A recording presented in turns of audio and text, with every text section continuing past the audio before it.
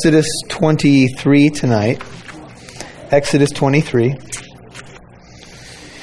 We're going to be looking at verses 10 through 33. We'll be finishing the chapter tonight in Exodus 23 as we continue to work our way through the book of Exodus.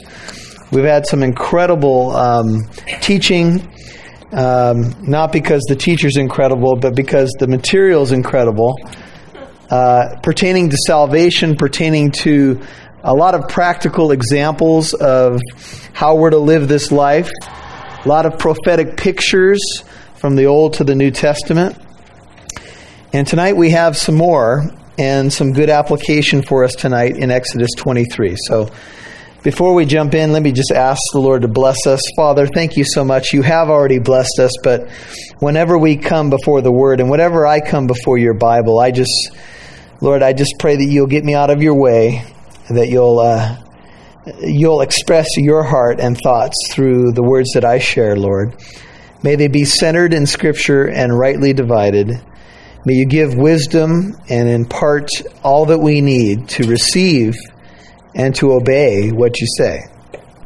And may we be encouraged, Lord, because you tell us in Hebrews 10, we're not to forsake the assembling of ourselves together, as is the habit of some, but we're to encourage one another, and all the more as we see the day drawing nigh. We're to encourage one another to love and good deeds. And so, Lord, help us in the company of the saints, in the presence of your Spirit, in the wonderful blessing of the Word of God, to be blessed tonight, to be encouraged in our faith. This world can beat us up and tear us down. But we pray tonight that you'll fill us up, refresh us in the Holy Spirit. May you receive all glory and honor. In Jesus' name, amen. Exodus 23, starting in verse 10. And you shall sow your land for 6 years, Exodus 23:10, and gather in its yield. But on the 7th year you shall let it rest and lie fallow.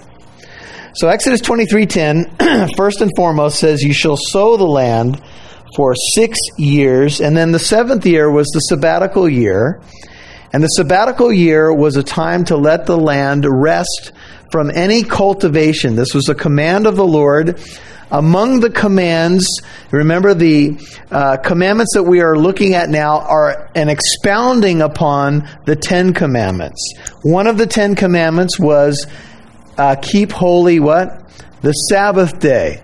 And remember, the Sabbath day was 6 days you shall work, you shall attend to your business, but on the 7th day, what should you do? You are to rest.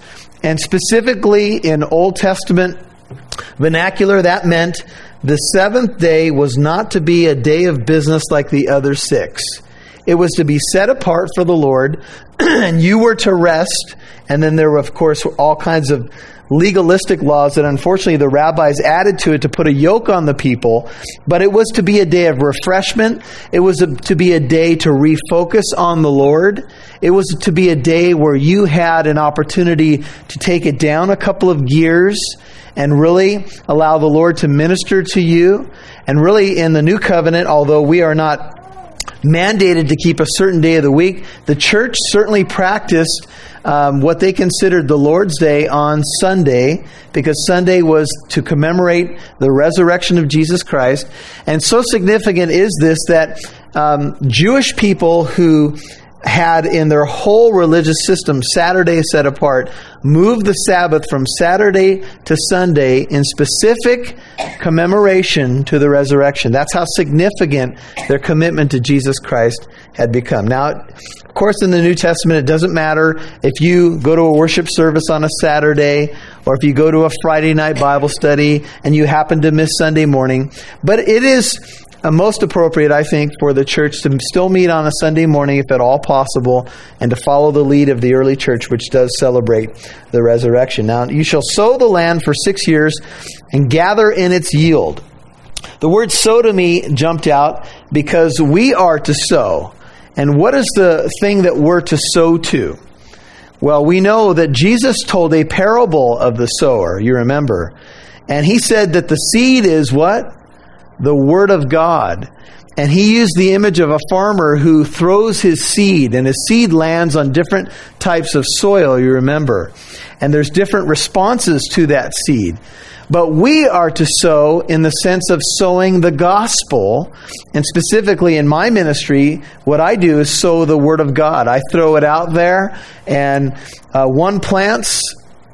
How does it go? One sows, another plants, but another waters. Thank you. But God brings the increase. And so we are not responsible ultimately for the increase. We cannot bring someone to salvation in the sense of making sure they're genuinely converted, but we can use the tools of God to sow. One plants, another waters, that's how it goes. Or one sows, we could say it that way, another waters, but God brings the increase. But we use His tools, because Isaiah 55 says that His word will not come back void, you remember. So we are to be about a life of sowing. And that sowing will bring a yield, some 30, some 60, some 100-fold. But we are to be about the business of sowing. So I have a question for you tonight. This is an application question. How much do you sow the seed of the Word of God? Are you out there as a sower? Are you out there using the things that God's given you to see people come into the harvest? Remember, Jesus says, the harvest is plentiful, but the workers are what? Few. And then He said, pray to the Lord of the harvest that He'll send out workers into His harvest field. Jesus did not say the problem with the church is that the gospel doesn't have power, because Romans 1:16 says the gospel is the power of God unto salvation. Jesus said the problem is, what you need to pray for is that more workers will go into the harvest field and sow the seed that already inherently has the power. Amen?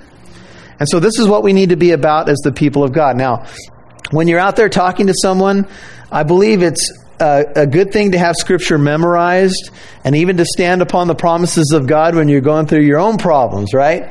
And I even believe you can paraphrase Scripture as long as you're true to it and still win somebody to the Lord, because I believe God will honor that. I don't know that you have to quote chapter and verse every time, but you have to stay true to the meaning of the text. And you could tell somebody, you know what? The Bible says that God loves the world. And you might change some word order. I'm not saying to disrespect the Scripture at all, but you get the idea. Sometimes we're not always good about address, right? Some of you tell me that. I don't know where it says this, but it says it somewhere, right? And it's not always about whether you can say that's Romans 3:23, as long as you can give the thrust of the content so that you can win souls to Christ. So we are to be about sowing. But don't forget that even as we sow, we need to rest as well. Notice the land is to lie fallow, verse 11, but on the 7th year you shall let it rest and lie fallow, so that the needy of your people may eat. Whatever they leave, the beast of the field may eat. You are to do the same with your vineyard and your olive grove. Then look at verse 12. Now, we talked about the land. Now, 6 days you are to do your work. Here's a repetition of the Sabbath. But on the 7th day you shall cease from labor, in order that your ox, even your ox and your donkey may rest. Your ox and donkey may start talking to you if you don't give them that day off, right? And the son of your female slave, as well as your stranger, and will you note this, may what? Refresh themselves.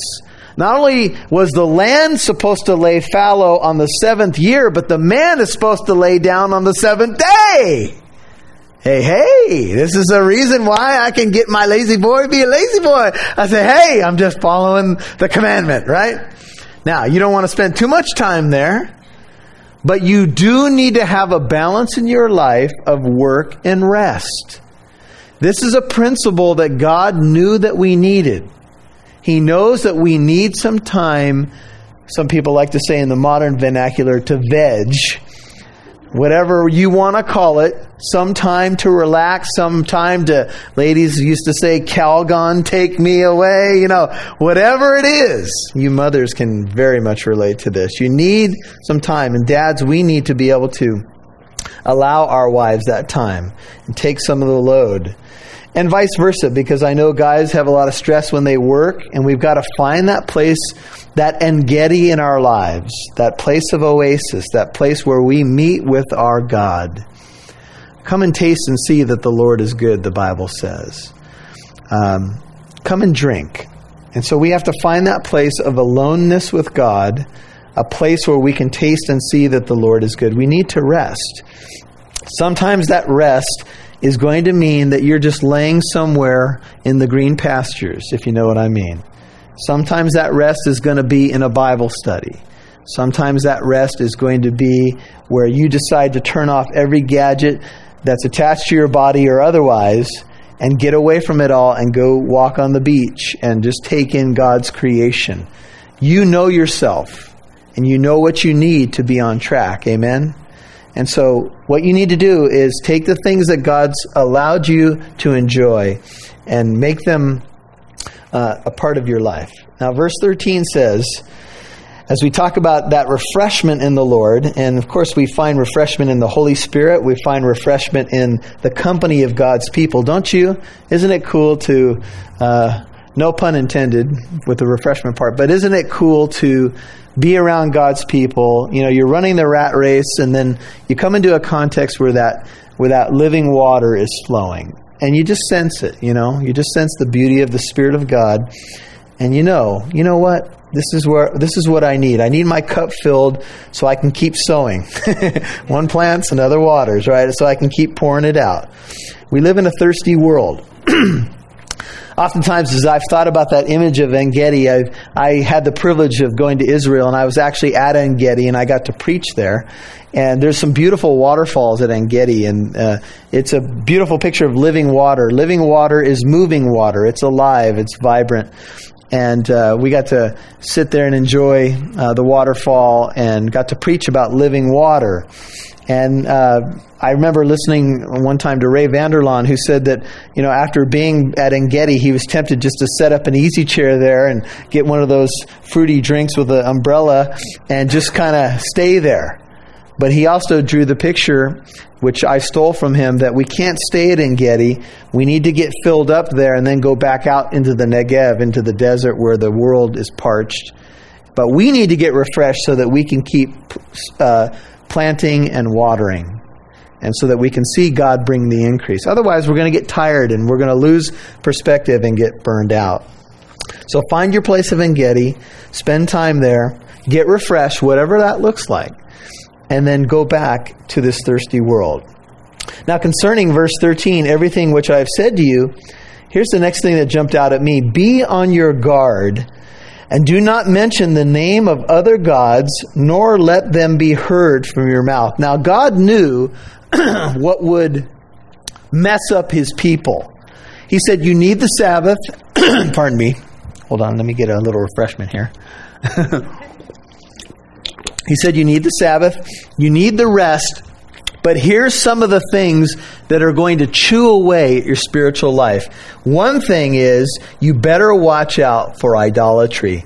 And notice that he specifically says, be on your guard. Now, I did a little concordance search of that phrase, be on your guard. It's mentioned at least 4 other times. Jesus mentioned it. He said, be on your guard, Luke 12:15, against every form of greed.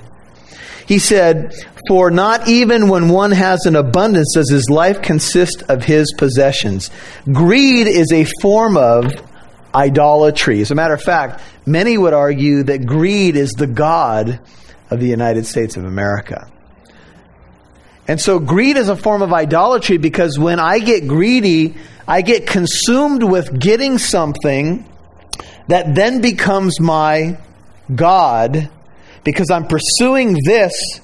And the Bible says I'm to pursue righteousness and holiness. I'm to pursue God. I'm to want to go to the living God. But when I get caught up on an idol, and especially in greed, and in the New Testament, Jesus says you can't serve both God and mammon, right? You can't serve 2 masters.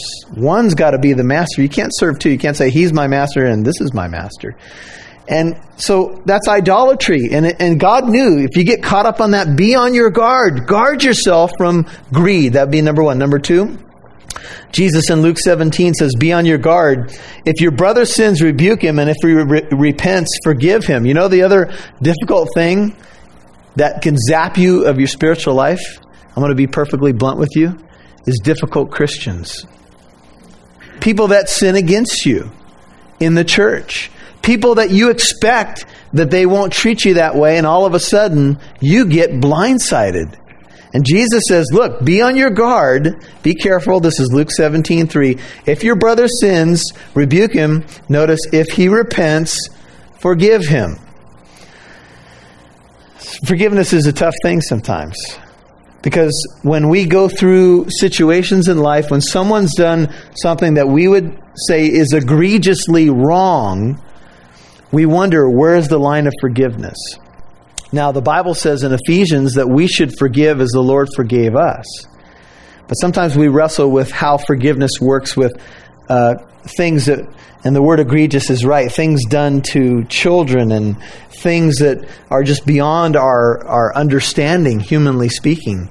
And here's something for you to consider. Jesus says, if your brother sins, rebuke him. And he says this, if he repents, forgive him. And this is something to chew on. Forgiveness is, in that context, based on repentance.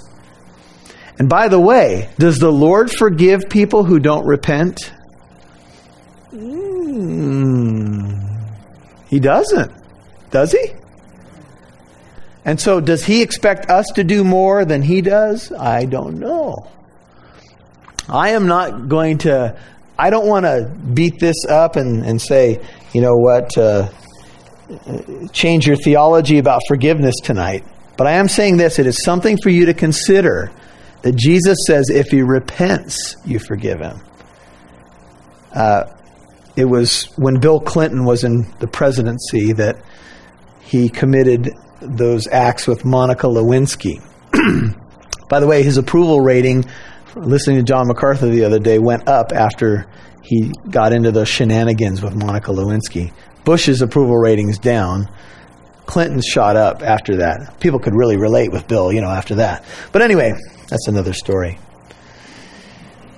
But when you look at this issue of forgiveness, when you look at this issue of what God requires of us, what does he want from us? What is his heart? Well, God calls all men everywhere to repent. And by the way, if a man doesn't repent, in God's economy, a man stands condemned. Because we would argue tonight, and I think we'd all agree, that without repentance, there's no true faith. I think saving faith, even our doctrinal statement at the church says this, requires repentance. You say, well, what's repentance? Repentance means that you are going this way away from God, and you do a 180 on the road of life, and you turn back to God through Jesus Christ. Doesn't mean you're going to be perfect. It doesn't mean that you're, after you become a Christian, you're always going to hit the mark. But it means that when you are converted, there's a genuine brokenness over your sin. Let me ask you a question. On the day that you were saved, were you broken over your sin? One of the best signs that I see when someone indicates to me that they want to receive Christ is tears. Because we don't always need the emotional experience, don't get me wrong. But when I see tears, then I realize that person has seen themselves in the light of the holiness of God. And they're serious about their sin and what God says. They've seen themselves in the light of God's holiness. Now, sometimes people cry, but they don't get saved. But you almost sense that struggle, don't you? The person's like broken in tears, but then you see them a week later and, they haven't made that commitment. But they knew that God was knocking on their door. So God says, look, this is what you need to do. These are the things that can chew away. These are the things that you need to be on guard about. Difficult Christians, the issue of forgiveness, which we can talk more about. Here's another thing. This is 2 Peter 3:16 and 17. He says, Peter's talking about Paul, to cut to the chase. he talks about those who are untaught and unstable, who distort the rest of the Scriptures to their own destruction. He says, "You therefore, beloved, knowing this beforehand, be on your guard, lest being carried away by the error of unprincipled men, you fall from your own unsteadfastness." Well, here's what it means. Peter writes, "Be careful, be on your guard against false teachers." Here's another thing that can become an idol in people's lives. You know what happens? People get caught up in cults because they start to look at the teacher and elevate the teacher or the leader of a group above the Lord. And what ends up happening is they live and die with what the teacher or the leader says. But if the leader is untaught and unstable in his way, you can be led astray by the error of unprincipled men, and you can fall from your own steadfastness. This is why I do believe it is a huge issue for people to be in a solid Bible teaching church. Because when you get milquetoast preaching, or you get scriptures that are twisted and distorted, it affects your walk. Because if you don't recognize it, you can be deceived, or you can be under a yoke of legalism, and all of a sudden you're feeling this weight because somebody's putting a trip on you, but they don't even understand what they're doing. I love the way Alistair Begg said it. He said, you wouldn't let somebody come into your home with some tools and start chiseling away at your cabinets or working on your car if that chap doesn't know what he's doing. You want to have a sense that the guy knows what the tool is for and what he's going to do, and maybe he has a little schematic, a couple of notes on how he might want this thing to turn out. You don't just let somebody come in and start hammering away. You want an idea that the chap knows something about what he's doing. And in the same way, be on your guard when you watch Christian television. Because there's some good guys on there, very good men, who teach the Word, and they're true to the Word, and then the next program that comes on is some joker who twists the Scriptures to his own destruction. And if you follow him, it will lead you away from your own steadfastness. And then Peter culminates it. He says, but you grow in the grace and knowledge of our Lord Jesus Christ. He says, this is what it's about. You need to grow, but you need to be careful. Be on your guard against this. And then Jesus finally warned about being on your guard against those who will deliver you to the courts and the synagogues. And I believe a reference to the end time, when even the disciples in their time and us in our time, if we live at the end times, we'll have to be on our guard and trust in the Holy Spirit.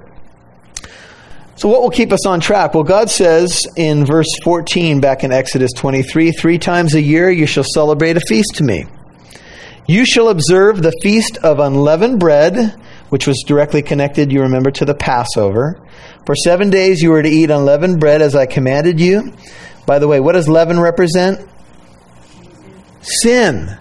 And remember, during the Feast of Unleavened Bread, the Jews would actually sweep out all leaven, even from the corners of their household, in celebration of this feast, and they could not eat leavened bread. Leaven is basically yeast, and it causes dough to rise.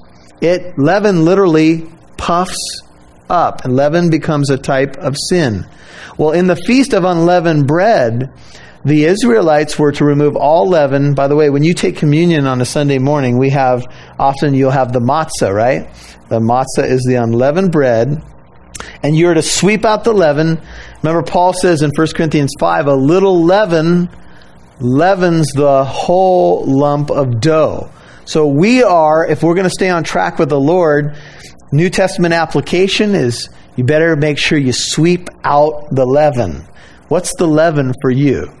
Well, it could be cable TV. It could be Rocky Road ice cream. It could be a magazine subscription that you still have. It could be a lot of things. But whatever the leaven is in your life, the application tonight for the believer is sweep it out. Now, I was talking to an individual the other night about something, and we were having a discussion about burning something. And I can't remember if I brought it out in this discussion, but I remember as I've kind of grown through my Christian life, there are a few things I burned in the fireplace, literally, to get leaven out of my life. Because I knew if I left that thing, even if it was in a closet somewhere, in a moment of weakness, I might go back. And I literally burned things because I don't trust my flesh. I know that I'm human. And so the Feast of Unleavened Bread was to remind the Israelites of the bitterness of their slavery. And you can think about the bitterness of sin in your own life. Paul says, don't be a slave to sin. He says, look, all things are lawful for me, but not all things are what? Profitable. He says, I'm not going to be mastered by anything. Remember, I have one master. So they were practiced the feast for 7 days. You're to eat unleavened bread, verse 15. As I commanded you at the appointed time in the month of Abib. For in it you came out of Egypt, and none shall appear before me empty-handed. Second feast. Also you shall observe the feast of harvest, or the feast of first fruits of your labors. What you, here it is again, sow in the field. And also the Feast of Ingathering. Now, the second feast, the Feast of the Harvest, or the Feast of First Fruits, reminds us of Jesus Christ, who is the first fruits of those who have fallen asleep. Jesus is the guarantee of the full harvest of the resurrection. That's why he's called the first fruits in 1 Corinthians 15, by the way. Because the priest would wave the sheave offering. That was the guarantee of the whole harvest belonging to God. And Jesus is the first fruits, of those who have fallen asleep, guaranteeing the future resurrection of all believers. But first fruits also means something else. You're not to appear before the Lord empty-handed. You're to bring the first fruits of your harvest belong to the Lord. Just like the firstborn, remember, belongs to the Lord. How many Christians tonight can say, I give the first fruits to God? You remember the story about the farmer, he has 2 cows, and he tells his wife, I've decided I'm going to give one of them to the Lord. And the wife says, oh, honey, that's wonderful. And so one of the cows gets very ill, and it's deathly sick. It's about to die. And the wife, oh, what's happened? What's happened to the cow? And the farmer says, oh, honey, the Lord's cow is sick. I don't know what to do. Sometimes we don't always bring the first fruits to the Lord. And there's a principle. He who sows sparingly will what? Reap sparingly. We all know the principle. Now, we don't get caught up on the tithe. We're not Old Testament Israel. We're not under the law. But we certainly are under the principle that God honors those who make a priority of giving to His kingdom. It's going to look different for every single person. And you're going to have seasons in your life where that may change. You may grow in that. Hopefully you won't retreat when it comes to the first fruits. I remember there was a guy back at North Orange that he was a new Christian, and he stood up there and he gave his testimony, and he said, hey, I'm trying to get this whole Christian thing down. He says, I tried to clean up my life this week, and he says, I tell you, but I am really struggling with this one thing. And everybody knew this guy was the partier, who had just become a Christian, but we all loved him. It was okay. He said, I'm struggling with this tithing thing. And I told my wife, we're starting at 5%. That's all I can do. And he was hugging the pulpit, and I can't do anymore. He was like confessing, We're like, all right, brother, you're growing, But hopefully you haven't retreated to giving second fruits to God. And hopefully, when you think about what God wants from us, ultimately, it's not that God is so much looking at the amount of our check as He is looking at the substance of our heart. You see, whatever you decide to give, whatever you do in evangelism, whatever you do in Bible study, whatever you do in service, whatever you do in giving flows from here. If you're going to sit and when the offering bag comes by, you want to leave your check dangling on the edge of the offering bag so your neighbor can see, yeah, big giver here, You want your brownie points? Jesus said, you've got your reward. It's from the guy next to you. He says, you know what? Don't play the trumpet. Do it in secret.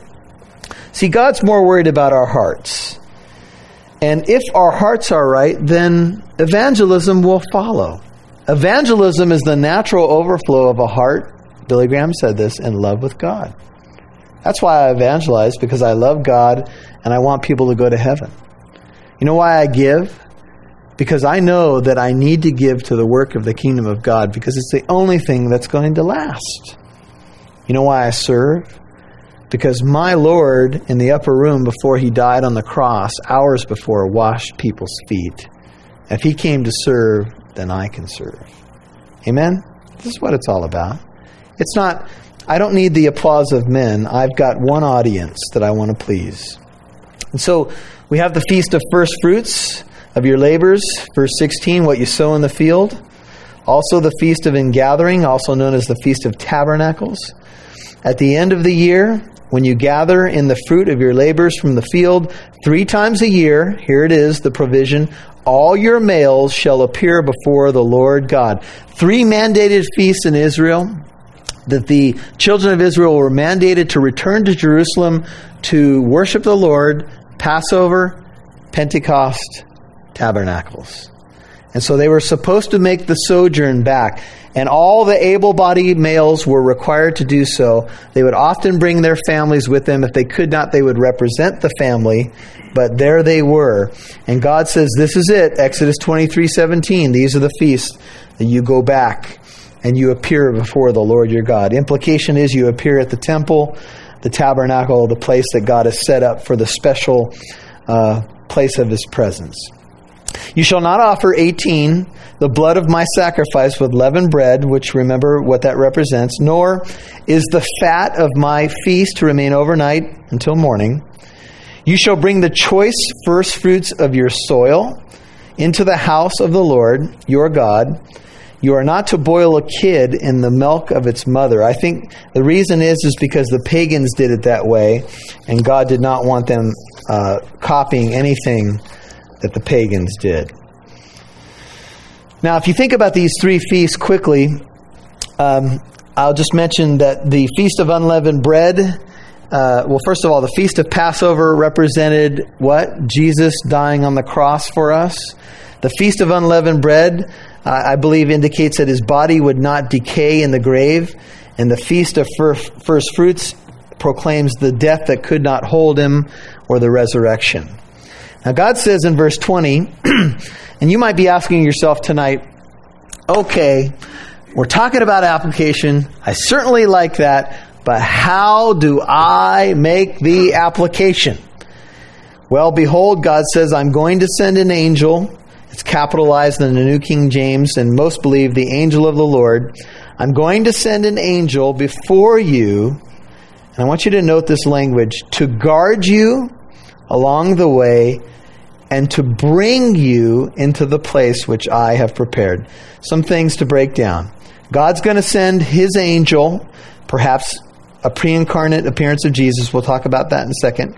He's going to go before you. He'll go before you. He's going to guard you along the way. And he's going to guide you or bring you into the place which I have prepared. The Lord said in John 14, it is to your advantage to the disciples that I go away, for I will send you whom? The Comforter, the Paraclete, the one literally who comes alongside. Who is he? The Holy Spirit. And he will guide you into all truth. And of course, we know the Holy Spirit would help produce the fruit of the Spirit. He would seal us for the day of redemption. He would give us power to be witnesses unto God. And here in the Old Testament, God said, okay, Israel, I know I've asked a lot of things from you, but I'm going to send my angel. And I believe this is a reference to Jesus. The Malach, the Old Testament phrase for the angel, could be messenger, but here I believe the angel of the Lord.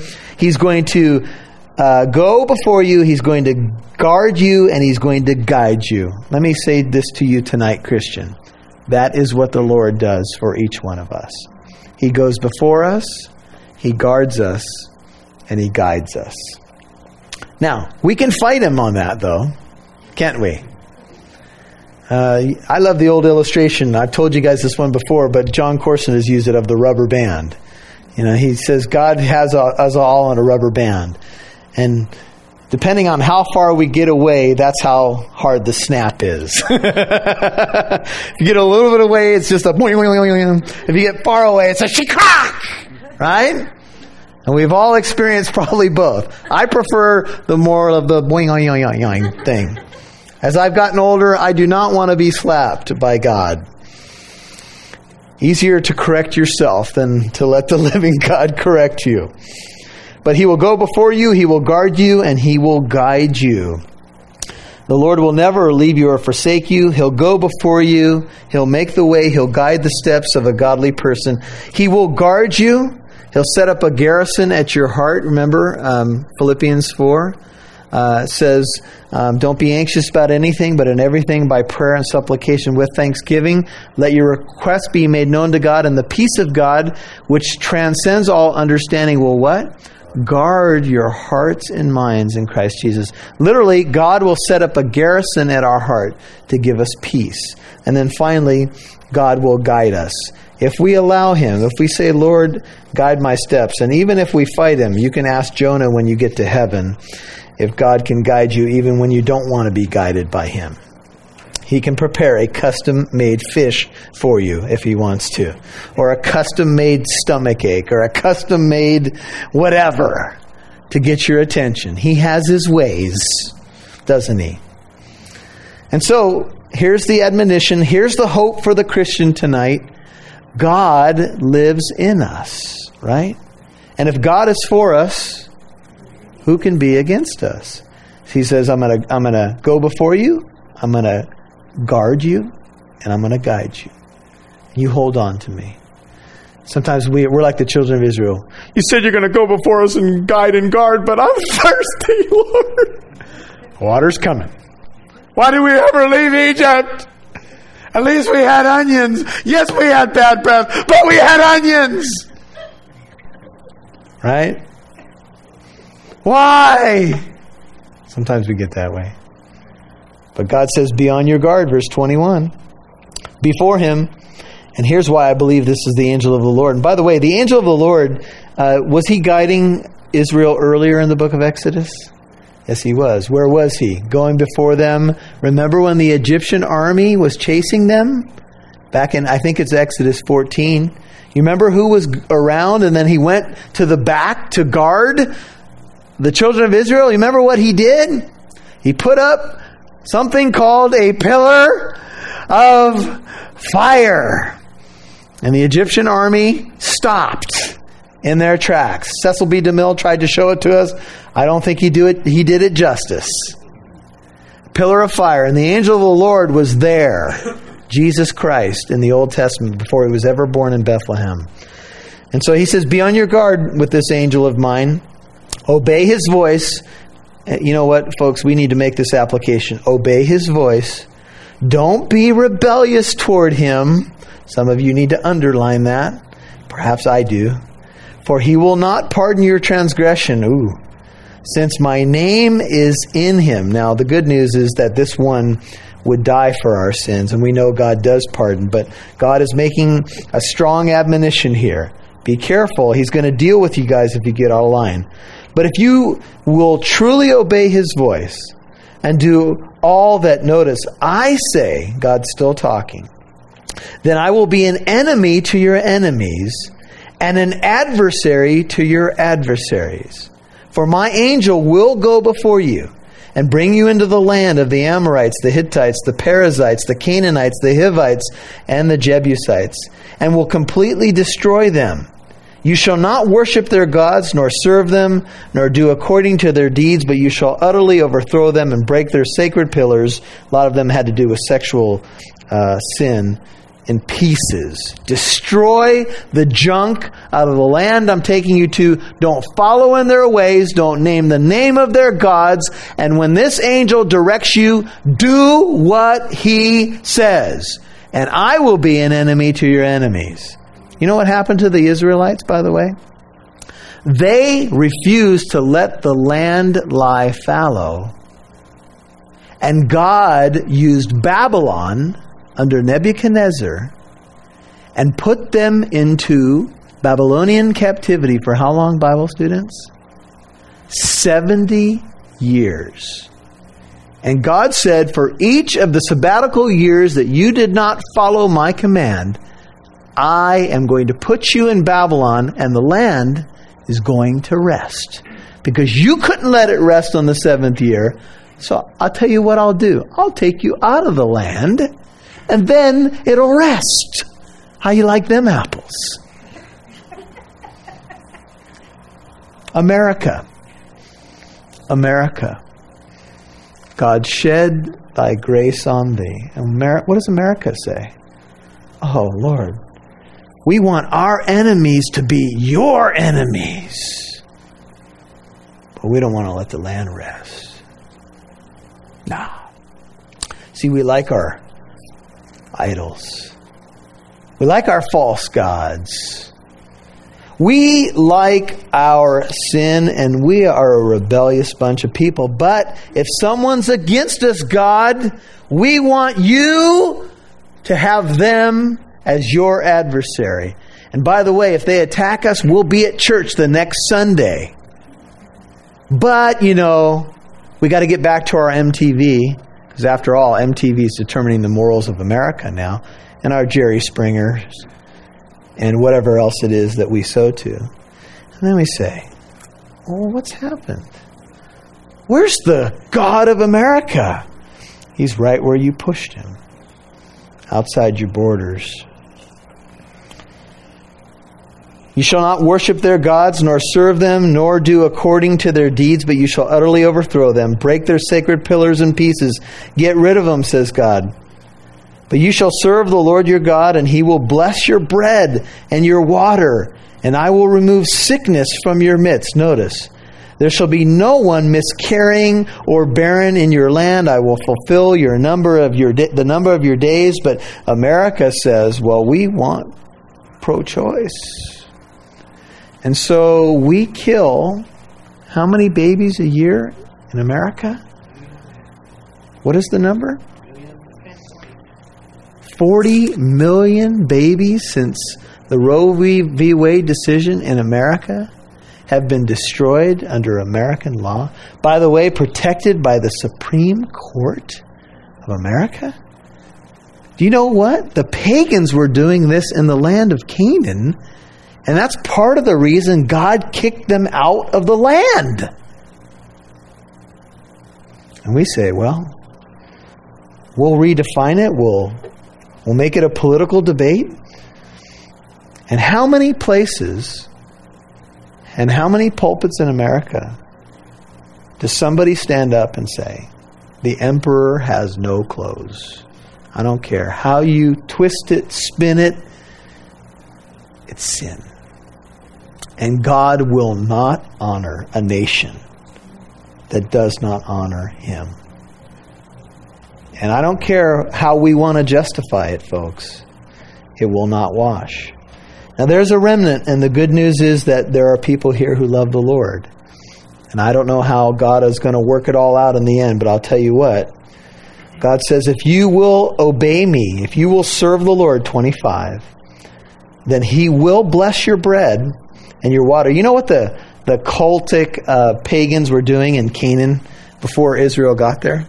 You know what they were so concerned about? You know why they did some of these silly things, some of these egregious things? Because they believed that these gods were fertility gods who would bless them in bread and grain, in harvest, in lack of sickness, if they appeased them.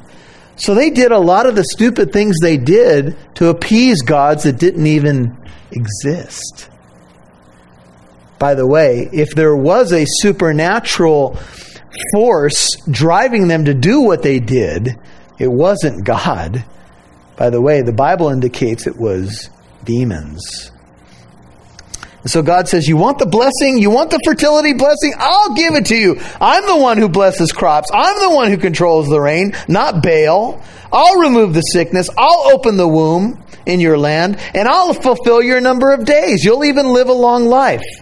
I will send my terror, verse 27, ahead of you, and throw into confusion all the people among whom you come. And I will make all your enemies turn their backs to you. And I will send hornets, metaphorical speech here, ahead of you. And they may drive out the Hivites and the Canaanites and the Hittites before you. Just obey me. Now notice, I will not drive them out before you in a single year, that the land may not become desolate, and the beasts of the field may become too numerous for you, or become too numerous for you. I will drive them out, would you note this? Before you, little by little, until you become fruitful and take possession of the land. That phrase, by the way, little by little, jumped out at me, and it certainly gives me hope tonight. Because you know what? This has been my experience in the Christian life. And I don't think that God's done things little by little because He had to. I think He's done them little by little because He knows me. And He knew that it would be a process in sanctifying my life and moving me towards godliness and His commands and priorities and allowing me to see. And so in my life, things have been driven out little by little. Could you relate to that tonight? Do I have a witness? It's been little by little for all of us, huh? Now, I've heard those overnight stories, and I certainly appreciate them. Brother, I got saved on Saturday night, 11:35 p.m., stop smoking, stop drinking, stop chewing, stop getting, whatever. Brother, that's awesome, but I'll tell you what, first 5 years of my Christian walk, I was an absolute basket case. I will confess it. I sat on the fence like nobody's ever sat on the fence. Old analogy that I love to share with people because it was me, was I was the kid on the fence and I got saved, but I had so much baggage that God was dealing with that I had a foot in Christ and a foot in the world. I was straddling the fence. Now, picture a picket fence. That's how uncomfortable I was. And some of you could totally relate to that, can't you?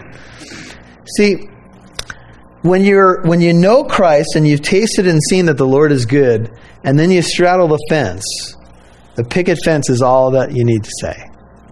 You know what? You know what's right. You know what's good. You know what's lovely. But yet, like Paul in Romans 7, you find another principle working in the members of your flesh. And then what does Paul say? Oh, wretched man that I am, who will deliver me from this body of death? And then what does he say? He doesn't end there, thank God. He says, thanks be to God who gives us the victory through our Lord Jesus Christ. We're going to struggle, folks, in this life.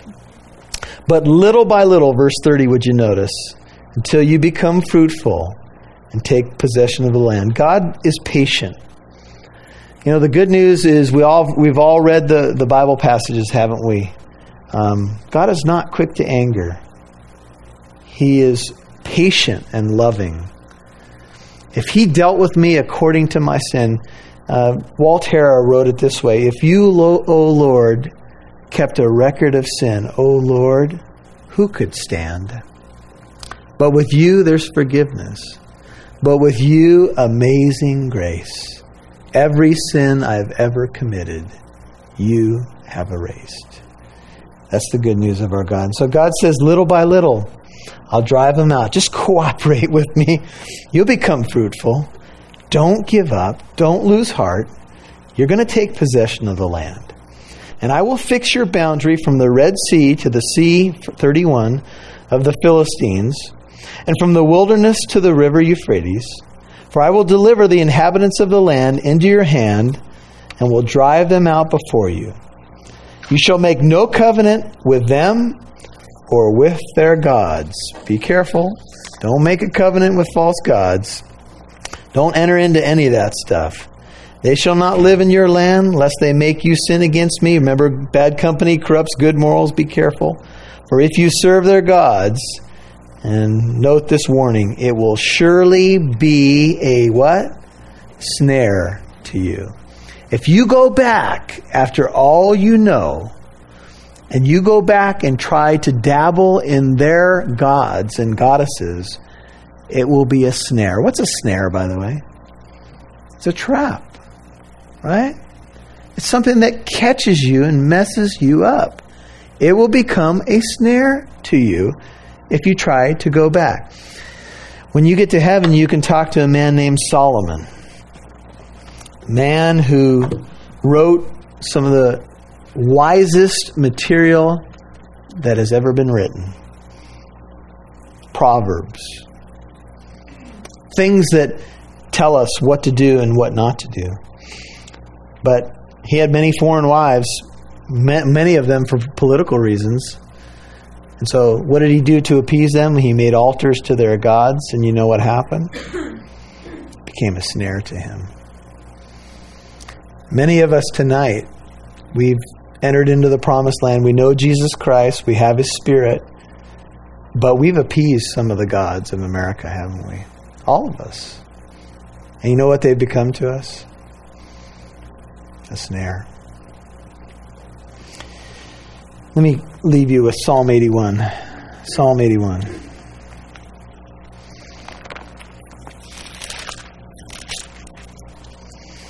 This is God pleading with Israel as we close our message. Psalm 81, let's look at verse 6. Psalm 81, 6.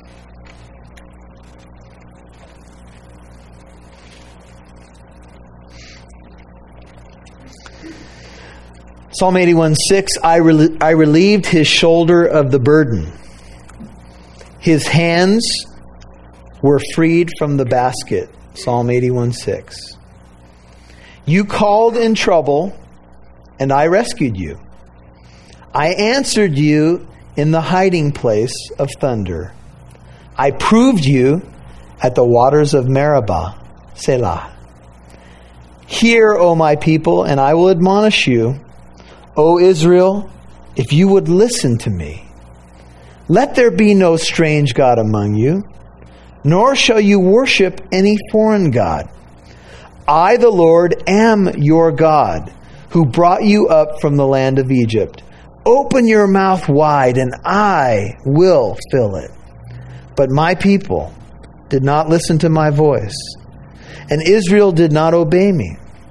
So I gave them over to the stubbornness of their heart, to walk in their own devices. Listen to God's heart. Oh, that my people would listen to me, that Israel would walk in my ways.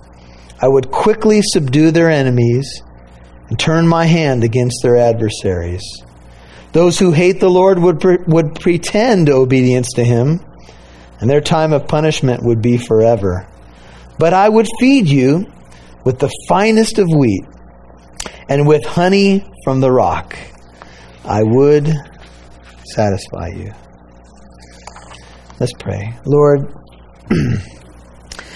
we thank you so much for your goodness. Your name is like honey, Jesus, on our lips.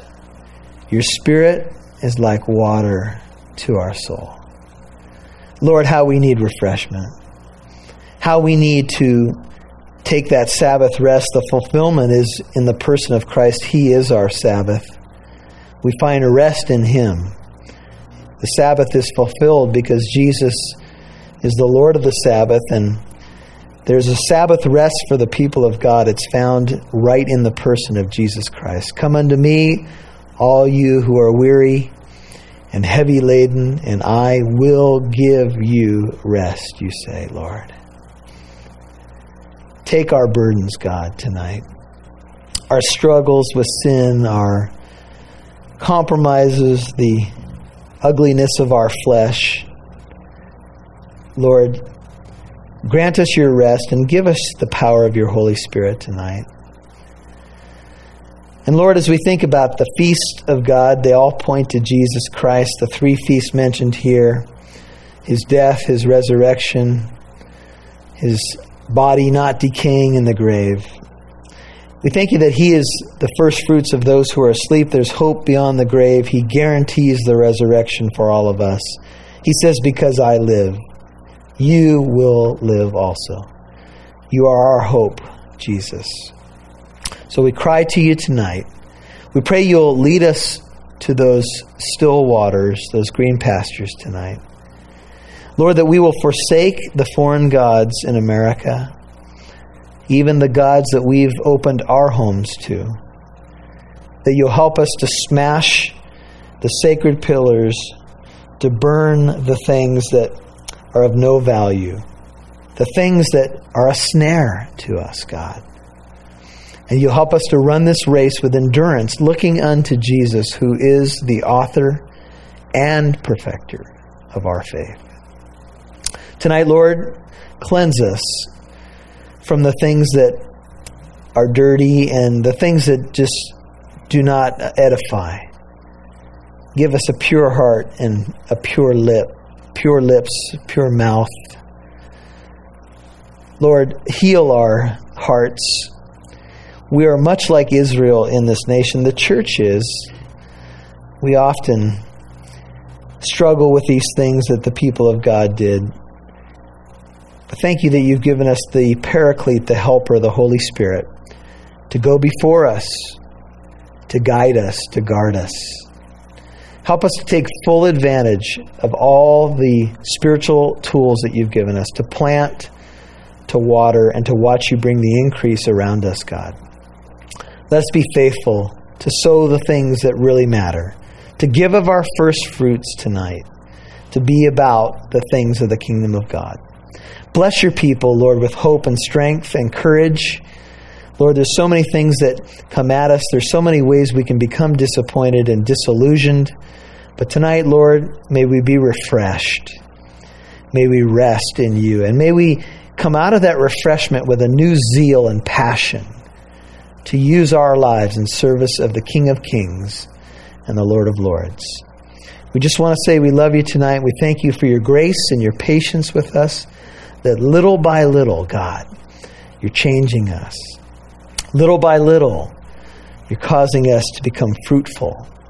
And Lord, we want to produce much fruit and bring you glory. And so we ask tonight that you'll just help us.